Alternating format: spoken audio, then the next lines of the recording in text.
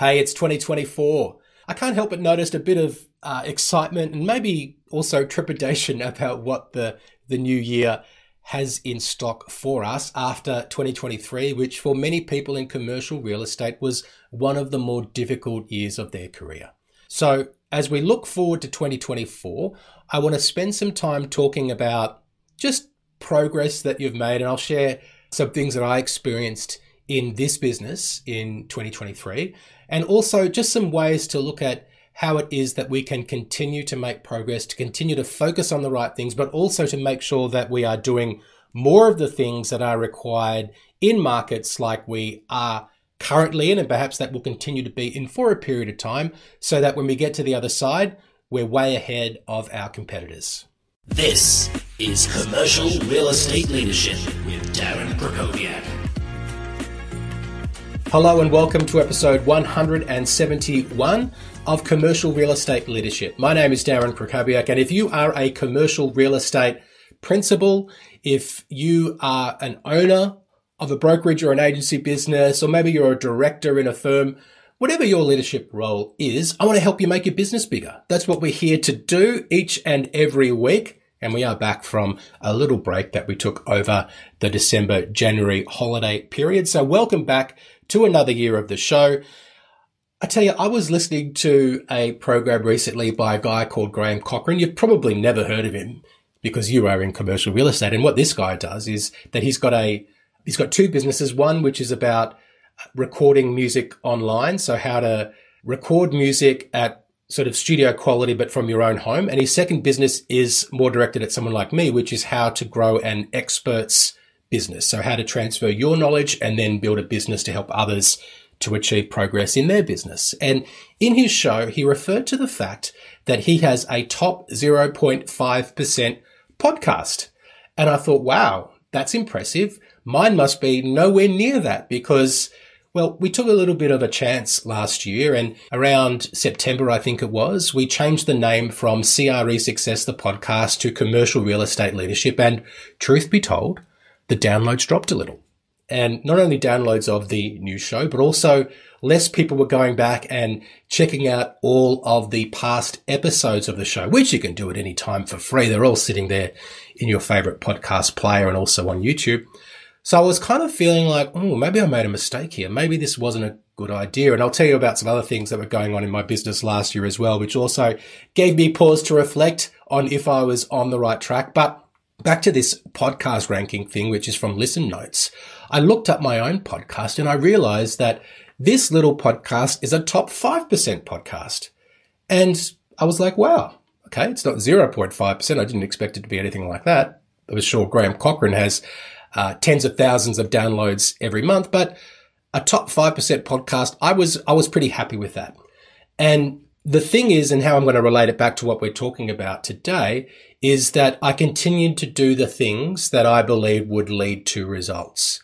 And I think one important thing that you can help your people with in 2024 is to make goal setting about the inputs before you start setting goals about outputs, or make them complementary goals that you want to see achieved consecutively.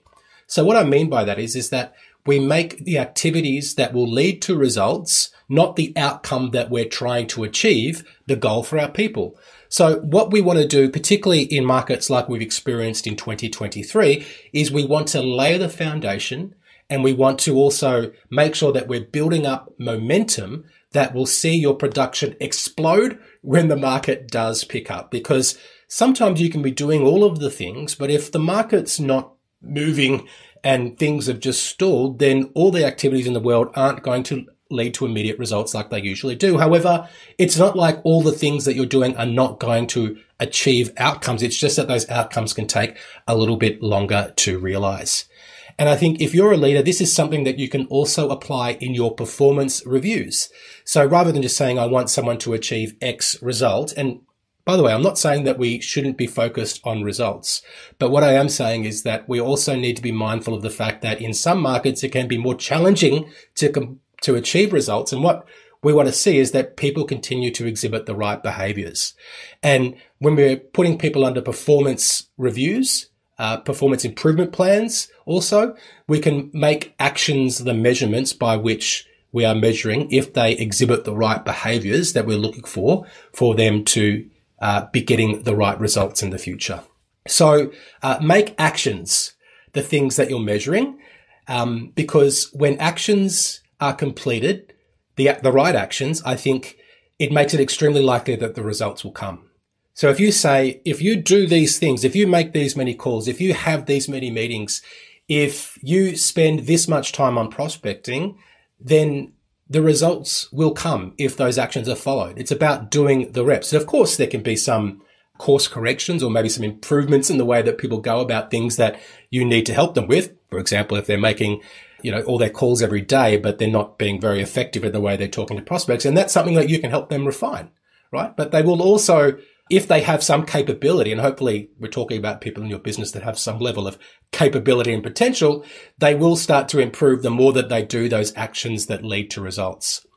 And as I think about what's occurred in my business over the past 6 months, I had a really tough second half of the year for about a 3-month period where new clients signing up to our main program that we work with commercial real estate leaders on really slowed down. And I started to question, is something wrong here? People not believing that I'm able to help them. And, I think sometimes you just go through slumps, but also sometimes the market has an impact on the way that you achieve or the level to which you achieve results. And it's during those tough times that can determine where it is that you end up. Because I think there's 3 types of people, right? There are the first type of people that just retreat in tough times.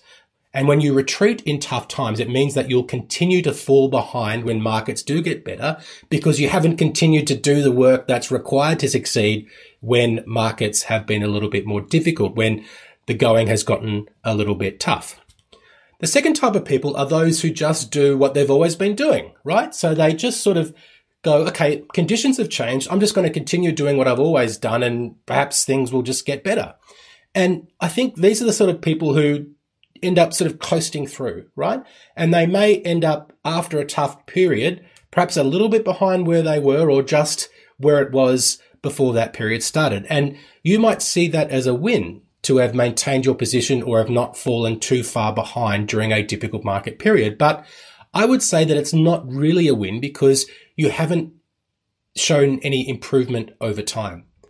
And the third type of person, I think, is those that continue to do all of the things that need to be done to lay the foundations for continuing success when the going gets tough, as I said, and so that this accumulation of activity, the more things that are being done during these difficult periods means that even bigger success comes when markets come back. And I think that's the opportunity that if you haven't been doing more than has been required in a typical market over the past, let's say, 6 months or however long it is in your market that you've noticed transaction volumes have been down, however long it's been that you've noticed that we need to work longer and harder with vendors in order to encourage them to bring things to market. We need to have more conversations with them about pricing. We need to do more on the marketing side. We need to work more with buyers in order to generate the same level of interest in a campaign compared with what we needed to do perhaps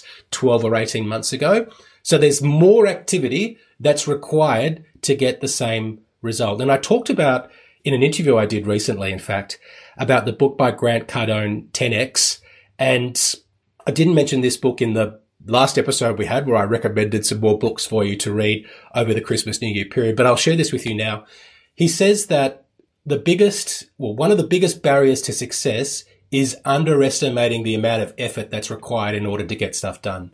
And I think that's a really timely thing to be thinking about when markets are a little bit more tough than they usually are, because if you underestimate what's required to get the things done in a market where it is actually harder to get things done, then you will fall behind very quickly. So make the decision to not just be someone who retreats in tough times, not just does things exactly the same as they've always been done in tough times, but perhaps someone who commits to do something more. And as I think about my personal situation, I continued to push through during those periods where we had a bit of a drier spell, when not so many clients were signing up. And then we had a good period in November, December, when more new clients did join the program, which was a relief. But also it was reward for effort, right? I continued to do those things, continued to show up, continued to do the podcast, even when I noticed that downloads were down. And ultimately it's led us to this place now where I feel pretty comfortable about where the business is heading in 2024. And I hope that you can also start to feel pretty comfortable about where your business is heading in 2024. Now, if you do want some more ideas about how your business can grow, I want to encourage you, if you haven't already, please go and grab our free commercial real estate business growth guide, which is called Multiplied Growth.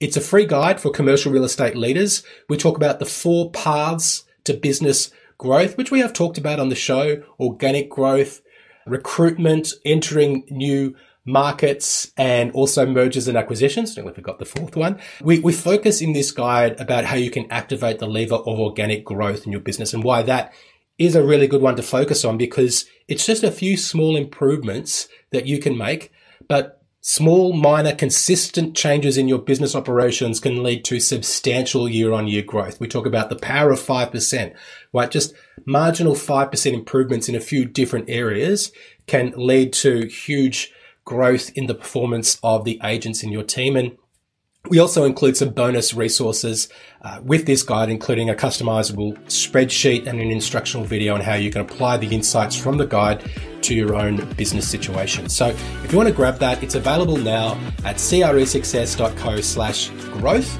Grab our free guide, Multiplied Growth, cresuccess.co/growth.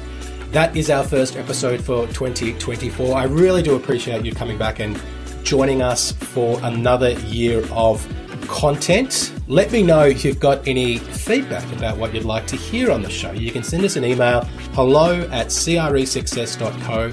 Drop us a line or DM me on LinkedIn and just say, hey, why don't you do a show about this? And I will take it on board. For now, thank you so much for listening, and I will speak to you soon. You've been listening to Commercial Real Estate Leadership.